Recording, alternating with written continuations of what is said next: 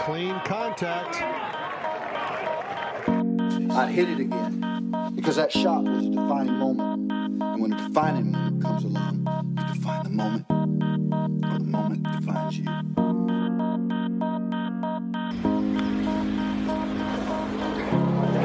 Well, here it comes.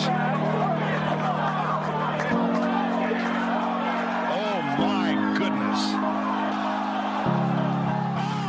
Hello and welcome to the Golf Practice Podcast. My name is Andy Hayes, and I am here with both Petes. We have Peter Donahue, Pete Leidenweber. Guys, welcome. Thanks for being here. Yes, Andy, we're excited to be here. I can feel Pete's excited, and Yeah. I am too. Very happy to be here. Pete, you're flying to Seattle Flying to Seattle today, this so afternoon. we're squeezing this in. We just got done with a net repair project that none of us were looking forward to, and we handle it beautifully.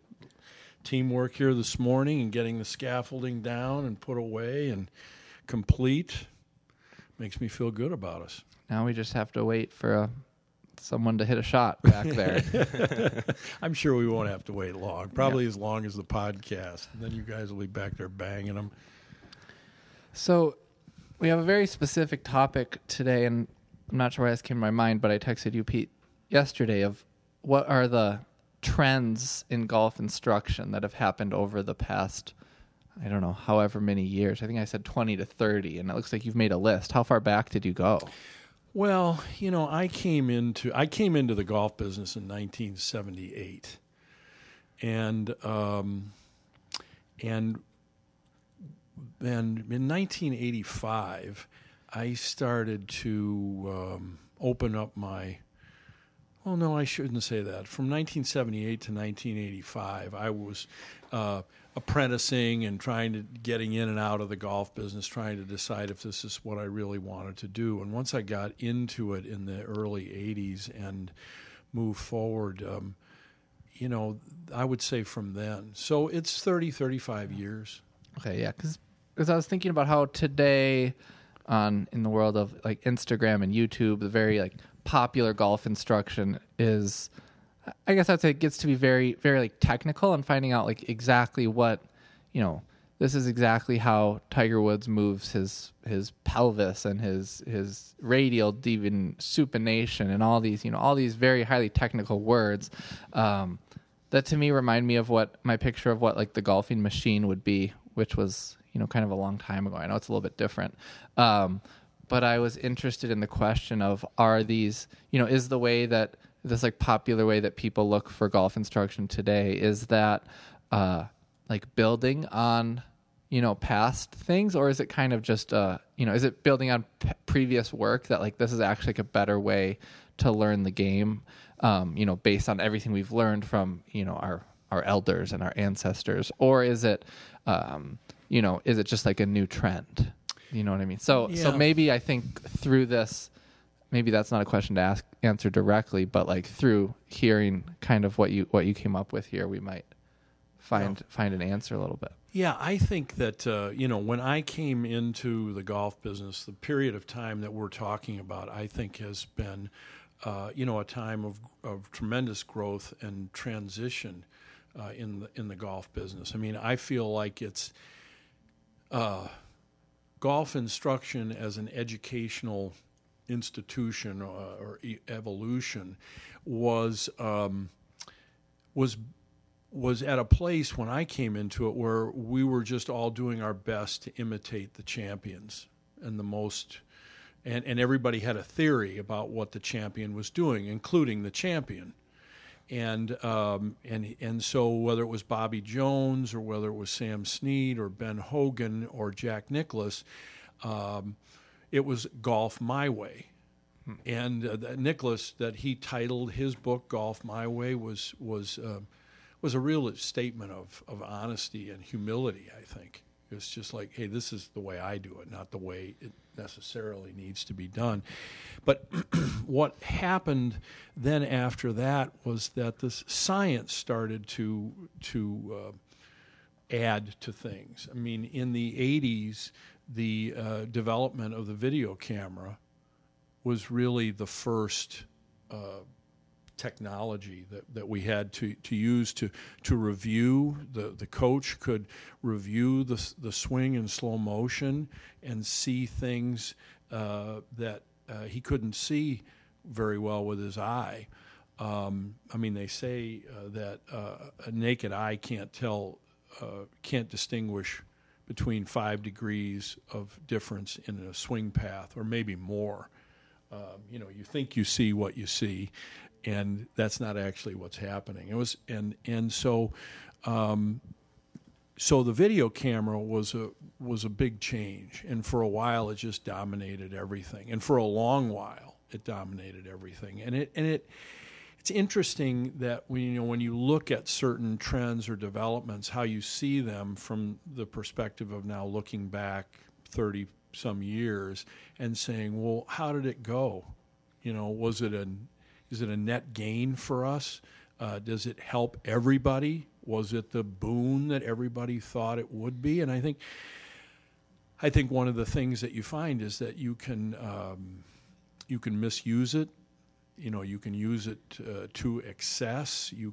I've seen a lot of, over the years, a lot of books that I've read on golf. The author is showing you pictures of things in stop action and telling you what's going on. But whether or not the picture actually substantiates what the author is saying or not is a lot of times highly questionable. So, someone said to me once, it's not, seeing is not believing. You see what you believe you're going to see. And for the most part, that's true. That when someone has a belief about, whether the club's swinging up or down, you can show them a picture of it and ask them. And even though you can see the shaft leaning forward towards the target, if they believe it's a scoop, they'll tell you it's swinging up. And so technology certainly has, you could say, has dictated the trends to some point. But when I got into the golf business, we were moving from that isolated guru state, like hey, there's a guy out on the West Coast that's talking about doing this, and what? And they were, it was just like the world was bigger and there were more isolated corners of it. Do you have an example of that? Sounds awesome. Well, I mean, I would say that I remember going down to Florida in 1981 to play on the mini tours, and I was hitting balls out on the range one day with a bunch of guys, and everybody's kibitzing, just like you see on tour, and because most of these guys knew each other, and somebody was talking about some guy over on the other side of Florida that was teaching hitting a ball with such a firm lead wrist that it felt like a slice, but it drew. Now, what? Like, who is this guy? What's his name? I got to go see him. And technology was springing up, over at Grand Cypress, Nicholas's place in Florida. Ralph Mann was starting to digitize videotape and build stick figures. And so, they built a golf school around taking the X, Y, and Z,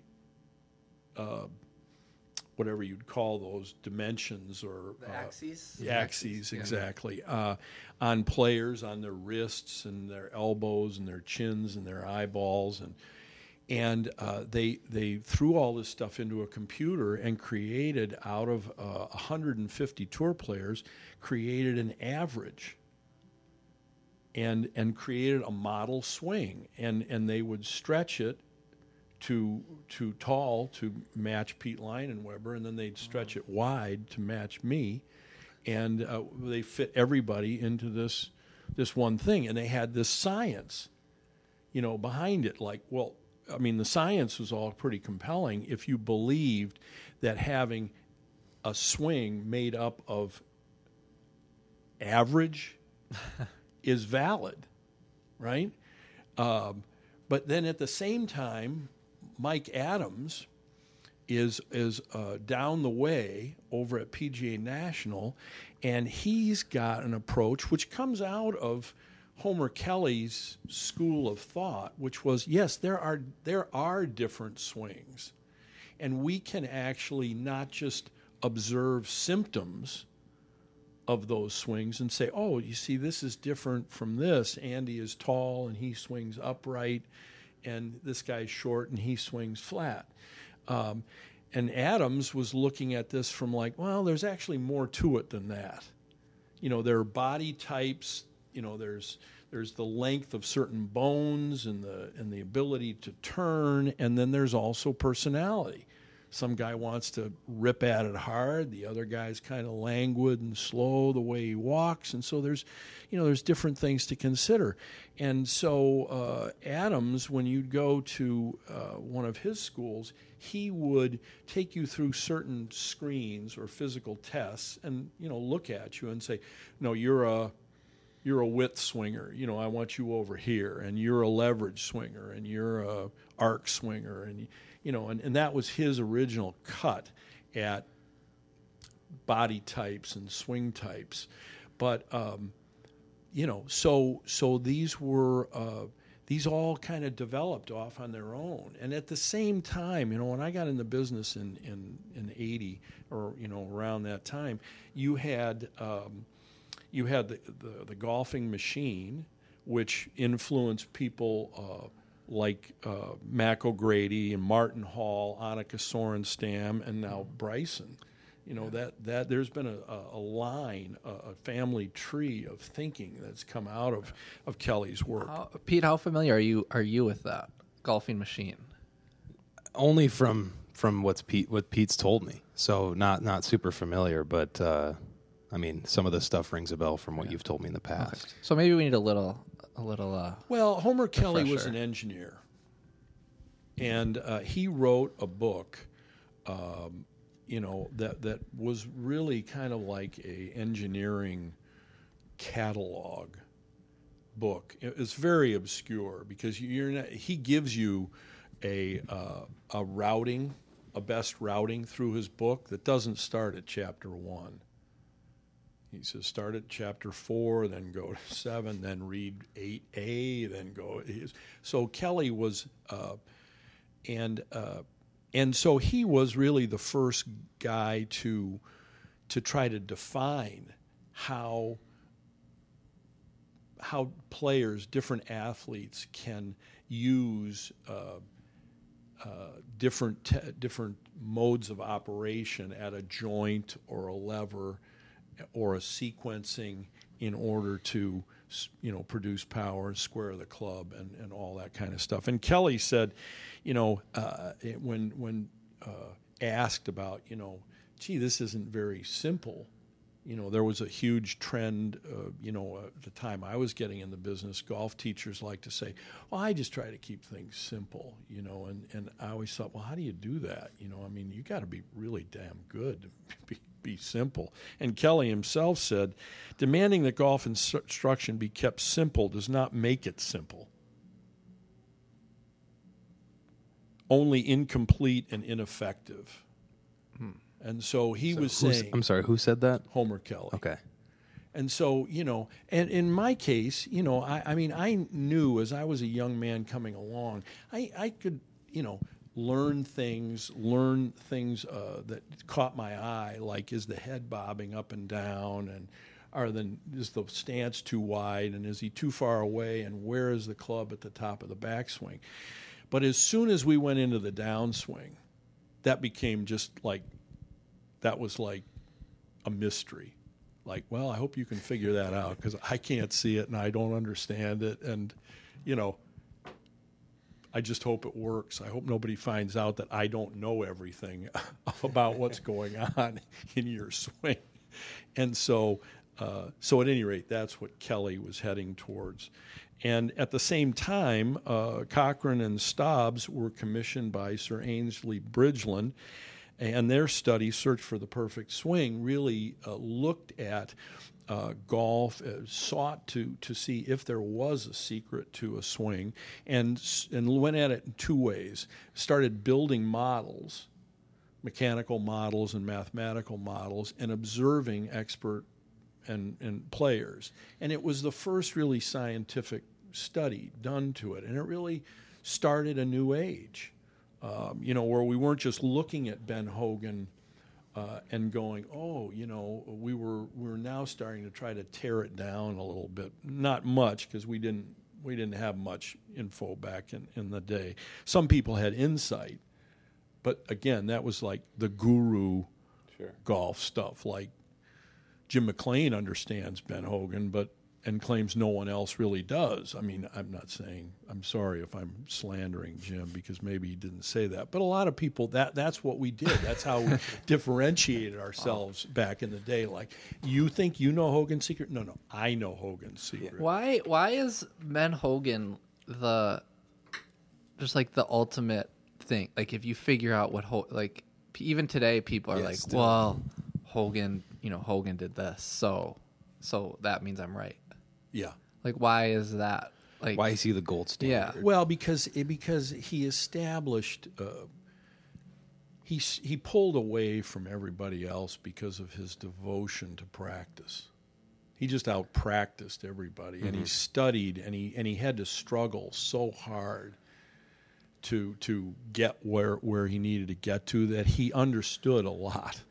Yeah. Because of the struggles that he went through.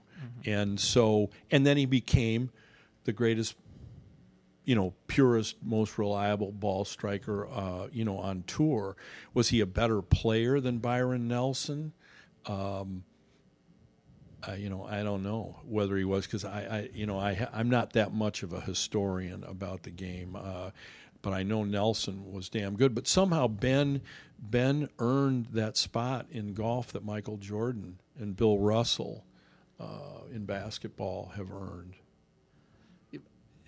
He's almost seems to be elevated, like, beyond them, because there's no, for whatever, like, no one would say that he had a more, or I guess when people talk about who had the most accomplished career, it's either Tiger Woods or Jack Nicklaus, at least in today's, no one says like, oh, Ben Hogan was the best of all time. It's like either Tiger or Nicklaus. But yet Hogan, because of his swing, for some reason, is, held to the standard that those guys aren't. And I don't know why. I don't know that it's earned. I think when you see the kind of things that he was able to do, like when Hogan went over and played in the one British Open that he ever played in, he played it at the hardest golf course, in my opinion, on the Rota, and that's Carnoustie.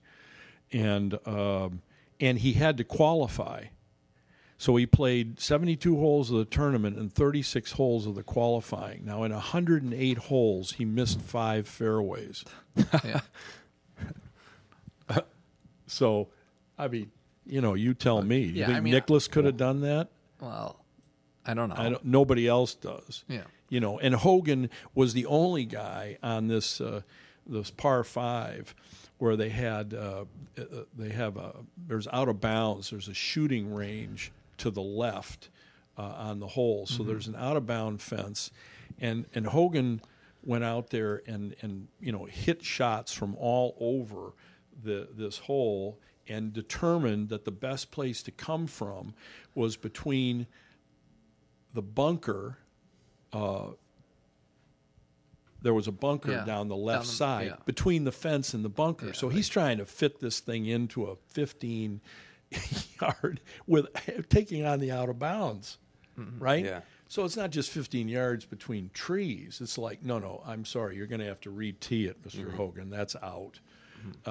And he was the only guy that would take that line. So Hogan's ball striking, simply became legendary, and the fact that he won 3 major championships that year, and couldn't have competed in the other because of the conflict with the PGA and the Open Championship.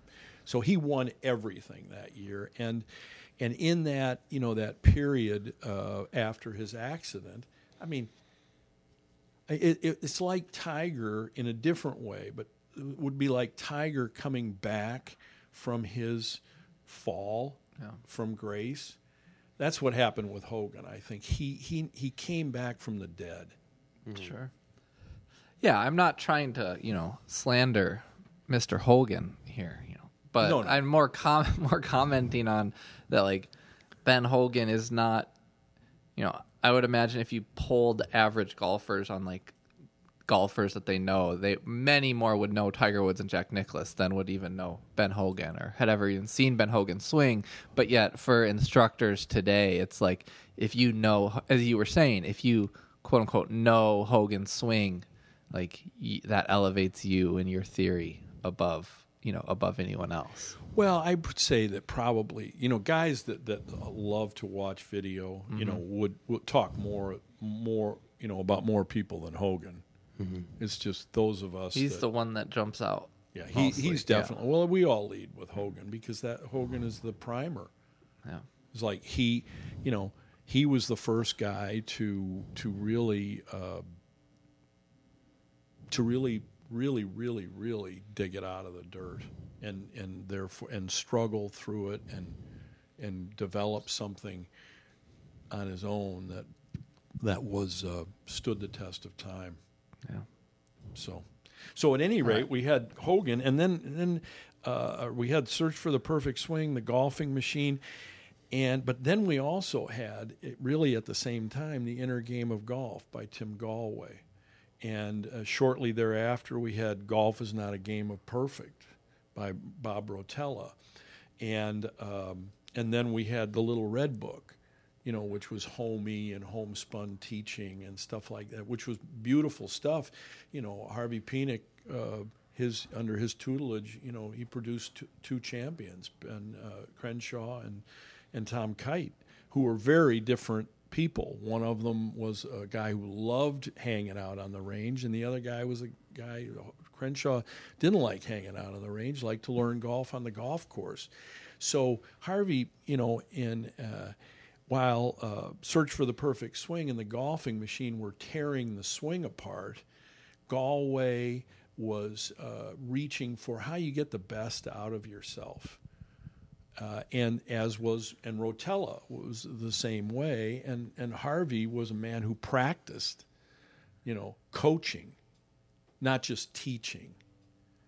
And then in 1989, there was Mike Hebron, who was the ecumenical force in the golf world, spearheaded a meeting, which was the first international golf teaching and coaching summit, and that was a different trend. I mean, the trend was that we were going to share information instead of just compete with one another and fire over the wall at one another, and that we were going to agree to disagree. And I don't remember all of the presenters at that thing, but there were 800 of us there from around the world. And Bob Toski, Carl Lauren, Ben Doyle are three guys that really stuck out to me, because Bob Toski was a guy who had started, the first golf academies that were really very popular, the Golf Digest academies, and he was renowned as an arrogant, headstrong guy. And I think Tom Kite might have even been a speaker or presenter at this. And Kite, although he never referred to them directly, I think spoke about Toski and the relationship between players and coaches, and that some coaches were overbearing and felt like it was their way or the highway, whereas Kite felt like they should really work more with the player and collaborate with them more. And Toski, for all of his reputation, to me, set a tone for all of us as far as coaching and teaching, and that is when here's the most celebrated teacher really in this country saying, I looked at myself and my teaching, and I realized I wasn't getting my students organized enough for accomplishment. He could give tips in the lessons, but he wasn't helping affect change, real lasting change with people.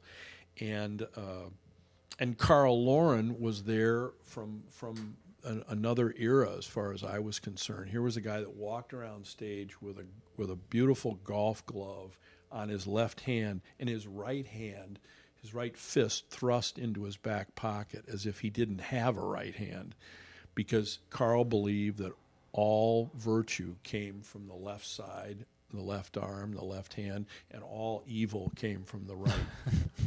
And Ben Doyle, who was a protege of Homer Kelly, came out and unfurled an enormous rug that had all the teaching principles on it, and muttered and mumbled his way through his presentation in one of the strangest hours I've ever spent. But they were all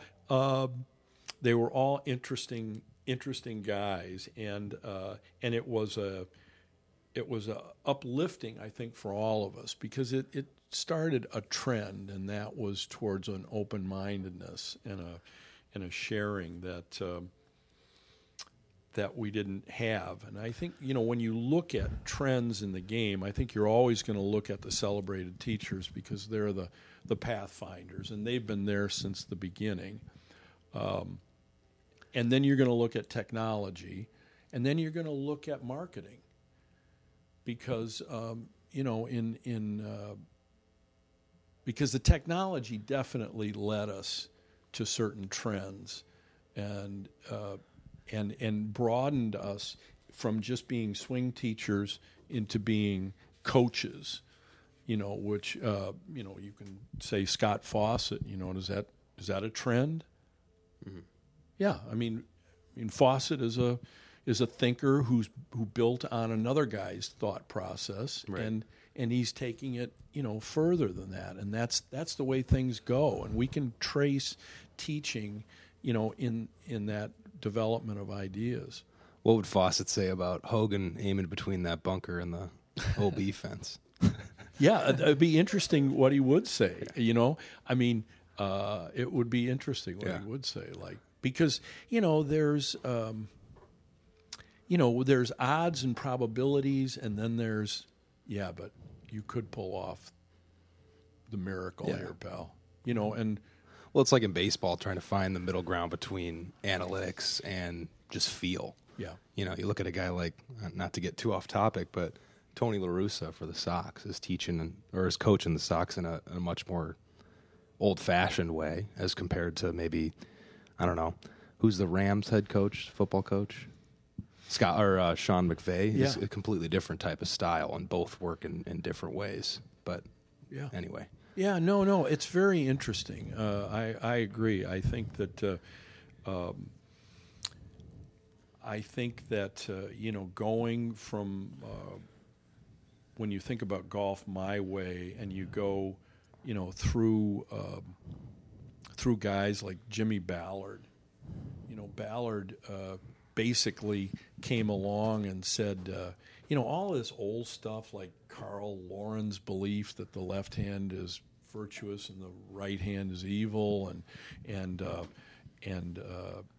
keep your head down and keep your arms straight and all this stuff. Ballard came along and talked about levels and connection, and even though he's very controversial, and some people, there's a famous interview that was done at a subsequent teaching and coaching summit where some guy really attacked him. And Ballard said, hey, listen, I've helped a lot of people. And honestly, he might have rubbed people the wrong way, but he added to our knowledge base. I mean, connection, nobody talked about connection before Ballard, and fire your right side through it. People were hitting into back-bending bows, all over the place back in those days, and wasn't a particularly healthy thing to do. And he changed us. John Jacobs, came and said, listen, the ball's reacting to the club. You got to understand angles of attack and club paths and face angles and stuff like that. And he, again, I think I might have mentioned to you guys, I was cleaning out some VHS tapes from my library in the basement recently, and I went online to see if I could replace some of these old VHS with stuff that guys like John Jacobs have said. And I swear to God, if you look up on YouTube John Jacobs addressing the Teaching and Coaching Summit, it is absolutely the very first thing I would recommend for any teaching professional to view and to digest and to return to often. Byron Nelson, was the same way. I mean, he taught Ken Venturi, to fade, pull cuts and push draws, and that was Nelson did this in a very quiet way, but he in many ways, like Jacobs, is one of the the fathers of modern teaching. I have a few questions I wrote down. Sure. Michael Hebron is kind of known for, he used to be like a devout disciple of the golfing machine and taught in a very technical way, and then had a moment where maybe Bob Tosky, where he said his students weren't getting better even though he had all the correct information. Yep. And then so he really changed his style completely away from being super technical. And now if you look up people online and message boards and stuff, everyone's like, I wish he would teach how he used to. So oh really? Yeah. I mean, just technical minded people, as opposed to, and so did that happen? What stage was he at when he did the Teaching and Coaching Summit? Do you know? I would assume that happened after that, but I could be wrong. I'm not really sure. As I said, I'm not that much of a historian about different guys, but I would say that he was somewhere at the beginning of his change, because I think part of his desire to instigate this was a personal desire to expand his own, repertoire, his own approach to what he was doing. So, and I think a lot of us felt that way. That. And thank God that people came along like Rotella and like Chuck Hogan. Chuck Hogan is a guy who was a West Coast guy who taught a lot of workshops, and he taught a kind of a return to play, and to have and to recognize the student more, and thank God for that, because all of these guys, saved guys like me from going down a road of just searching for technical instruction rather than kind of shaping and encouraging self-discovery. Yeah. My next question is where, in the 80s, with Galway and I don't know the other names you mentioned, did they ever get did they get a big traction among golf professionals? No. Yeah. No. It was still just technique, right? Yes, I think we were. I think that.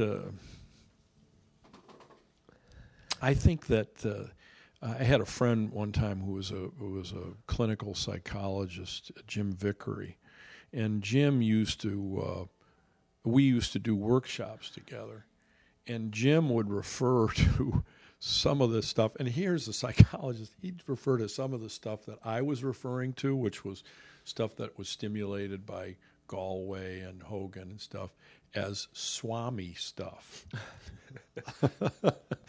You gonna talk about Swami stuff again today?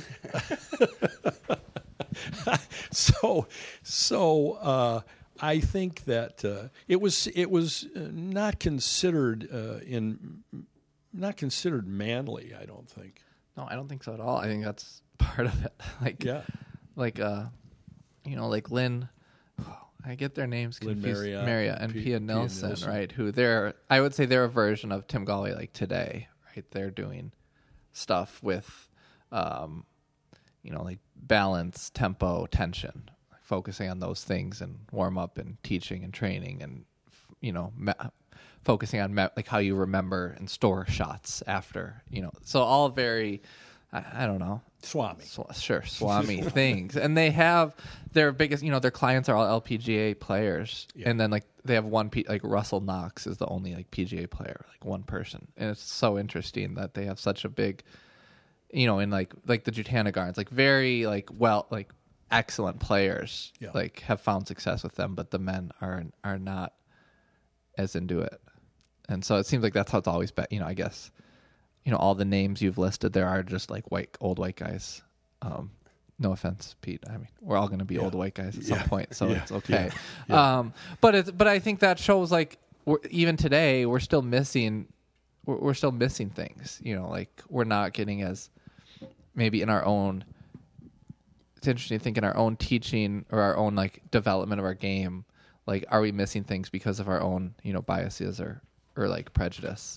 Well, I don't think there's any doubt about it.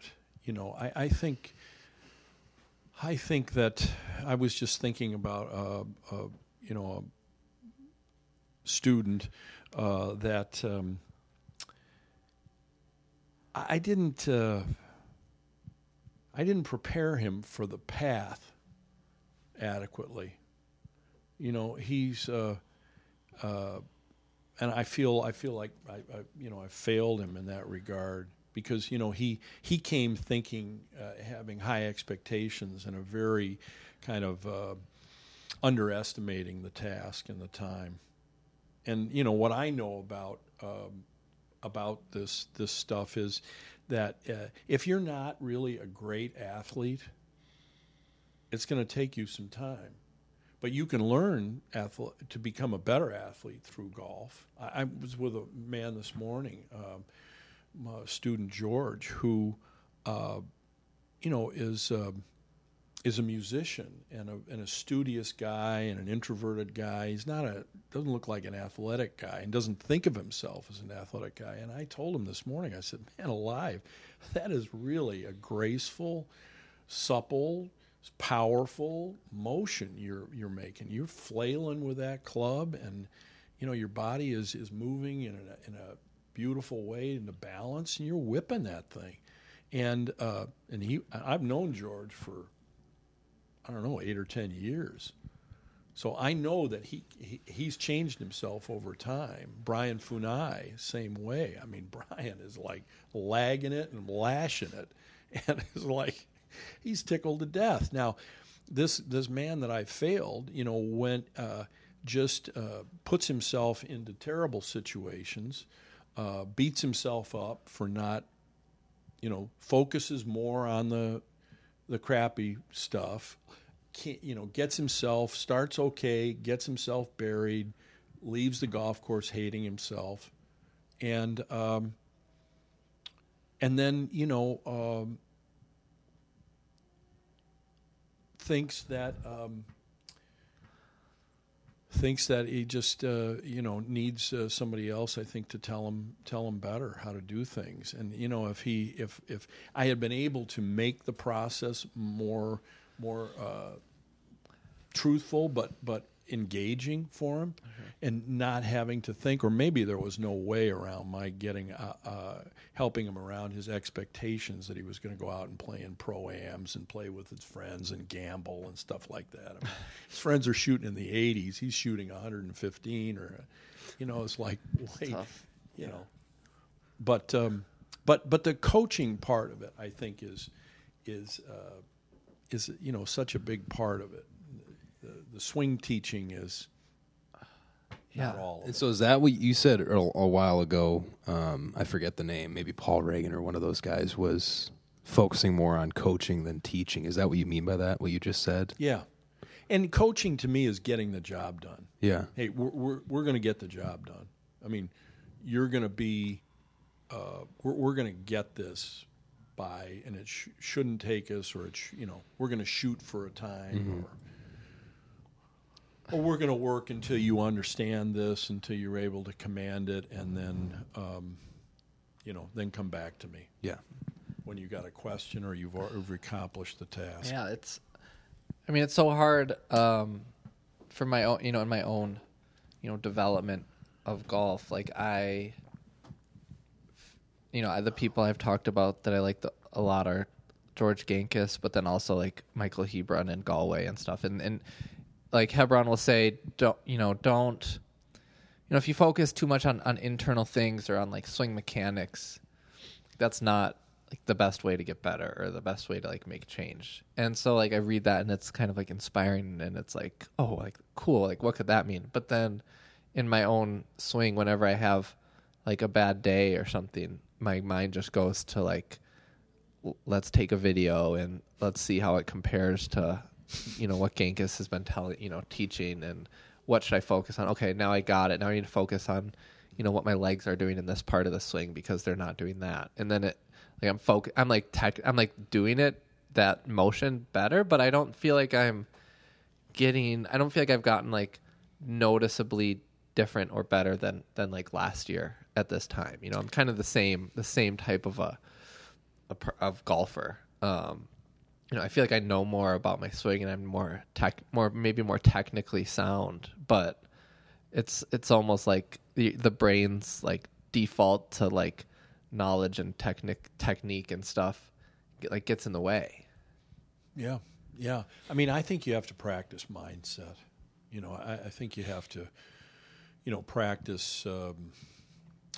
I think playing catch with people is one of the great ways to get yourself out of that mindset. You can, take foam balls or almost balls and do it, but as soon as you have a live target that you're connecting with, and that you're reacting to that, then you get to a playful place that calls forward just let's see what you got. Now, I believe that the things that you're working on with your legs and with your whatever, I believe that is gym work. I mean, you should approach that as gym work, and you should do it, because I think the mistake that golfers make is to say, oh, well, you need to swing into a braced right leg, or you need to post up, like this over your left side. And if your body isn't up for that, then it's like beating a dead horse. Yeah, good luck. Yeah, I mean, you're just going to put yourself in tense, unbalanced situations and, stress yourself, and you're not going to be successful. But if you pattern the motion, in a deliberate way, through, whatever. I won't go into specific exercises because we can do that on another day. But once you become functional, with that motion and with that strength, with that whatever it is, then you don't need to worry about thinking about it in your swing. Your body's going to do it because now you're equipped to do it. Mm-hmm. But you were talking for instance to me the other day about, feeling like, well, at the top of my backswing with my, my trail leg or coiling into that, it didn't feel right. And I think when you got stuff like that, it means that you need to go work on it. You need to learn how to load that leg, and you need to, because there's something in there that's doesn't want to do it, and it leaves you with a moment in your swing where you're vulnerable because you're not really in balance, or you're not really grounded, or you need to do something in order to put your leg in a different position, and somehow you're not able to do that, in order to drive down or whatever it is that you've got to do. Yeah. I mean, it's a good example because like I was saying my leg, my leg and my hip, my leg would just like extend like too soon in my backswing, which would make me not necessarily finish my turn, but then also on the way down, I would get kind of like dumped like under the plane and feel like I was having to tilt back to hit the ball. And so the one way, like the Genghis way, is like, let's work on that leg. I've got some drills I can do, whatever. But I wonder, but like the Pia Nilsson and Lynn Marriott way would say, oh, another reason I don't finish my turn is because I get like tense. And so that like for sure happens with driver when I'm not feeling good that day. Like I get tense, I'm not going to, finish the turn. So then they would say, well, you actually don't have, like your leg is maybe not the most important issue. We have another issue that we have to work on before that. And then I wonder if the Michael like Hebron way would just say like, hey, can you swing, like, can you hit like big slices for a while? Like, can you just get that club coming so far over the plane, whereas like you're swinging in almost a different way that's going to help you feel. So then when you try to go back to straight, it's going to be more on plane as opposed to under the plane. So there's 3 different ways to kind of do it. But I feel like the way that my mind defaults to is like, and the other people's, and we see like lots of other people default to this based on, the list you just gave us, is like that technical side of it. I don't know about that. I think that, the notion of, like you're saying, overcorrection is a very strong, has become a very strong tool, in golf instruction. I don't mean to say that everybody uses it, but a lot of people know about it and would subscribe to that way of thinking. The problem, that I've experienced with that again is that, and this I think you can call it a trend in golf instruction. When we started the academy, the original academy we call Green to Tee, after Bob Toski's approach that the best way to learn the game was from close to the green and working your way back. When we started that, what was revolutionary about it was that we weren't a weekend or a week-long golf school. We were a school that if you signed up to train with us, the training program went on over a minimum of 12 weeks. And so it was based on the idea that creating new habits took time. And so, what could we really accomplish? And it was not a lot of people, that want to take lessons want to commit to that, right? They don't want to commit to the long haul. What you'll see with most people is that they'll come and take lessons from you until they go out and have a bad round, and then they won't come back for a lesson because there wasn't any plan laid out for them from the beginning. I mean, I gave a couple of lessons to a man this summer who was coming way, way from the inside and swinging way inside out, and the angle of attack was so shallow that he couldn't make contact with anything. He'd hit 2 feet behind the ball, but he was following, an instruction that he'd gotten, Sure. Turn more, swing out to the right. And so, I had said to him, hey, out of this stance, can you hit that target way the hell over here to the left? Oh, he said, oh my God, that's coming over the top. I can't do that. And I said, well, give it a try. Let's see if you can do it. Even can you hit the ground over here outside, forward of your left foot from that stance? Okay, I'll try it. And then he did. And finally, what it did, that overcorrection, is it pulled him so that he was swinging, his path was swinging more straight, and he was able to find the bottom of the arc around the ball. Well, I just, I thought, because he and I have known each other for, like 30 years, I thought he understood that there was a process, that this wasn't like, this isn't the be-all and the end-all. Mm-hmm. This isn't the cue that's going to make your life completely different. It's going to reshape you for a short period of time, but then we'll need to come back here, because if you just keep going with this, you will be swinging over the top. Just like you took that other instruction, went out on your own, kept working it until you took the pendulum swung so far, literally to the right, that you couldn't hit the ball anymore. Now, if people don't understand that it is a balancing act between pull cuts and push draws, and that's the healthiest place to stand, is like find your swing every day, find straight between those two ball flights.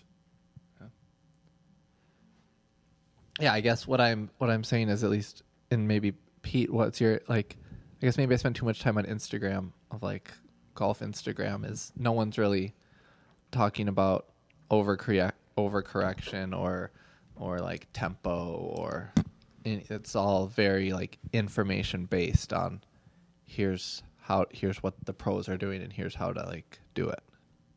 Yeah, I mean, like you said, Pete, it's always or at least most people I've come in contact with, it's always the quick fix. They're always looking for the bandage or the Band-Aid for that one day. I mean, I've had students that come in, like you said, once, have a good lesson, but we did something that you need to continue to work on, and then they come back a month later and they're like, well, I'm doing this now, because they either overcorrected it or whatever, or they just didn't work on it. And that seems to be the case with, I would say, the majority of amateur golfers, is that they they're in constant search of that one tip or that one quick fix. And like you said, on Instagram, it's filled with that.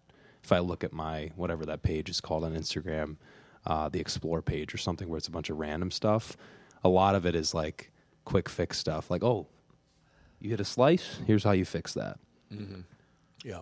And then all of a sudden people are hitting hooks a year later. It's like, well, what the hell happened? Yeah. So I don't know. Yeah. Well, I it's see that a lot. monetizing. Yeah. I mean, how are we going to, what we knew once we started this sharing thing that Mike started, that once the internet came about, we knew that kind of or at least we thought that the what of golf instruction was all going to flatten out, because we were all going to have access to the same information.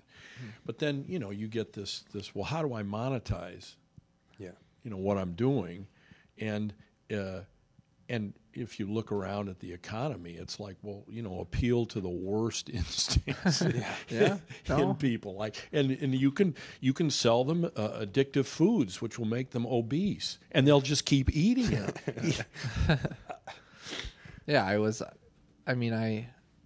joking with Alex Pryor about, this is a little while ago, his, we were messing around on TrackMan, his driver, it was a bad drive, and it was like a very negative angle of attack with driver, and then he had him do putter, and his putter angle of attack was 7, which I don't know much about, what you're supposed to do with putters, but came up with the idea of, he'd have his own golf school called 7 Up, 7 Down Golf, and it's you couldn't see. So we got a name already, and it's saying most people say hit up with the driver. No, we want 7 degrees down with the driver, 7 up with the putter, and this is going to be this is the optimal way to play golf. Mm-hmm. Like, it's going to be the most consistent. 7 up, 7 down. There's 7 days in a week. Like, there's so many different ways that we could market this, even though it's just a bunch of hooey. Hooey. It actually would make someone play worse if they tried to do that. But you could imagine a world where we're selling it and convincing people that try this system out. And we could have drills associated with it, and training aids and videos. All these things, teach people 7 up, 7 down golf. Well, I mean, truly. Maybe we could make it a shadow company for us that could like fund our, our the other dark interests and the dark, side. So nobody knows that we're associated with it, because it would ruin the reputation. But then we could use it to, Well, this would go right along with the morality, that certainly has existed since the financial meltdown, and before that wasn't all those investment banking houses down in the basement. They were betting against their customers. Yeah. It's just, but those ideas sell so much better than like, hey, it's a process, and it's what works for this guy is not going to work for you. Well, like that's a hard. So that's a hard sell. It's a hard sell, and there's so a limit on content on social media for how long it's going to Yeah. be. So in X amount of time, you got to give all this information to somebody, and they're going to either come back and watch more, or you're out. Well, I mean, here you go. You can build, if you get good at building small bridges, and giving somebody a way to learn, and you give it to them, and you give there's some reward in there, whatever the key reward that we would need would be. You could still bring them to a virtuous path. Mm-hmm. I mean, that's the interesting part of it, is that even though the world seems to be so off, in the ways that you're describing, there is a way to use that consciousness that's popular to turn it to something better. You just got to make it cool. Right? Yeah. I mean, it's got to be cool to be in a process. I mean, that differentiates you from everybody. I mean, how can how can we get out there in the world and figure out how these guys are selling addictive food or stuff that's not good for you, and use it to do good? That's our challenge. Yeah, it's you got to find a way to make it. I don't know, but the brain likes the fast fix. And if it's not a fast fix, if we're not offering a fast fix and someone else is, that's hard. It's hard to compete with. I think you got to go. Listen, one of the trends in golf is developing a niche. Sure. That didn't. In the old days, golf pros taught the whole game, and then along came Paul Runyon and Phil Rogers, and those guys were short game masters. And that went on to Dave Pelz, Dave Stockton, Stan Utley. So I think the people who really want the fast fix are extroverted people. I think that introverts and extroverts are wired differently in their reward system. And so we just need to appeal to introverts. Huh. Could be. Well, I mean, let's go for it. Or maybe our videos need to be about why other videos are bad.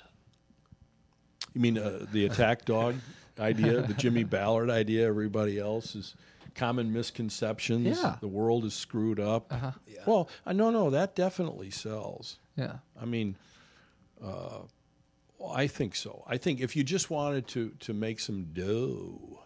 No, I'm thinking the first thing you have to do is you have to help them understand that this 7-day weight loss system isn't going to work for you, and then you can actually make some real change. Yes, but you have to feel good today.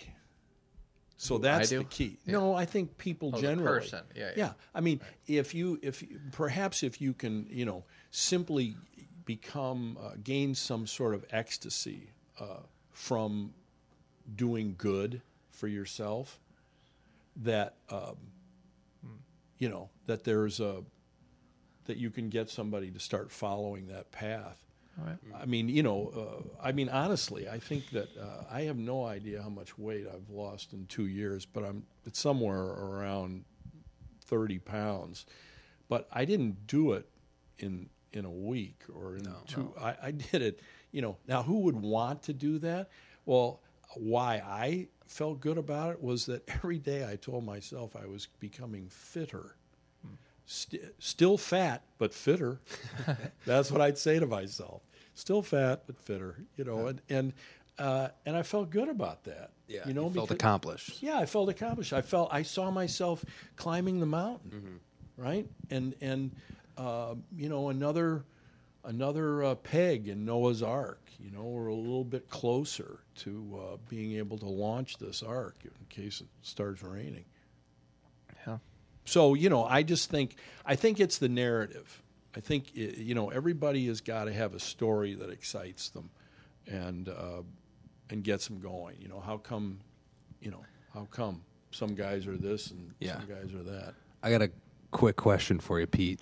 I know you've been around the golf business for a long time. What's the one quick tip or quick fix that's lasted throughout your career? Like, is there one thing that, like, incorrect quick tip, not something that actually helps, like something you hear on the range at a public golf course or wherever, that you hear a guy telling his son or his friend, like, hey, you should do this? Is there one thing that stands out? Oh, yeah, your head. Keep your head down? Yeah. Oh, your head came up that time. You I'll know. watch the ball. You keep your eye on the ground. Yeah. That's tried and true. That'll never die. Yeah. All right.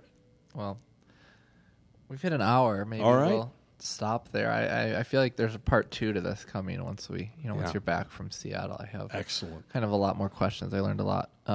Pete, thank you, Pete. Yeah. No, that was My very pleasure. interesting, Pete. Thanks, guys. Always be good to be with you. Clean contact. I'd hit it again because that shot was a defining moment. And when a defining moment comes along, you define the moment, or the moment defines you.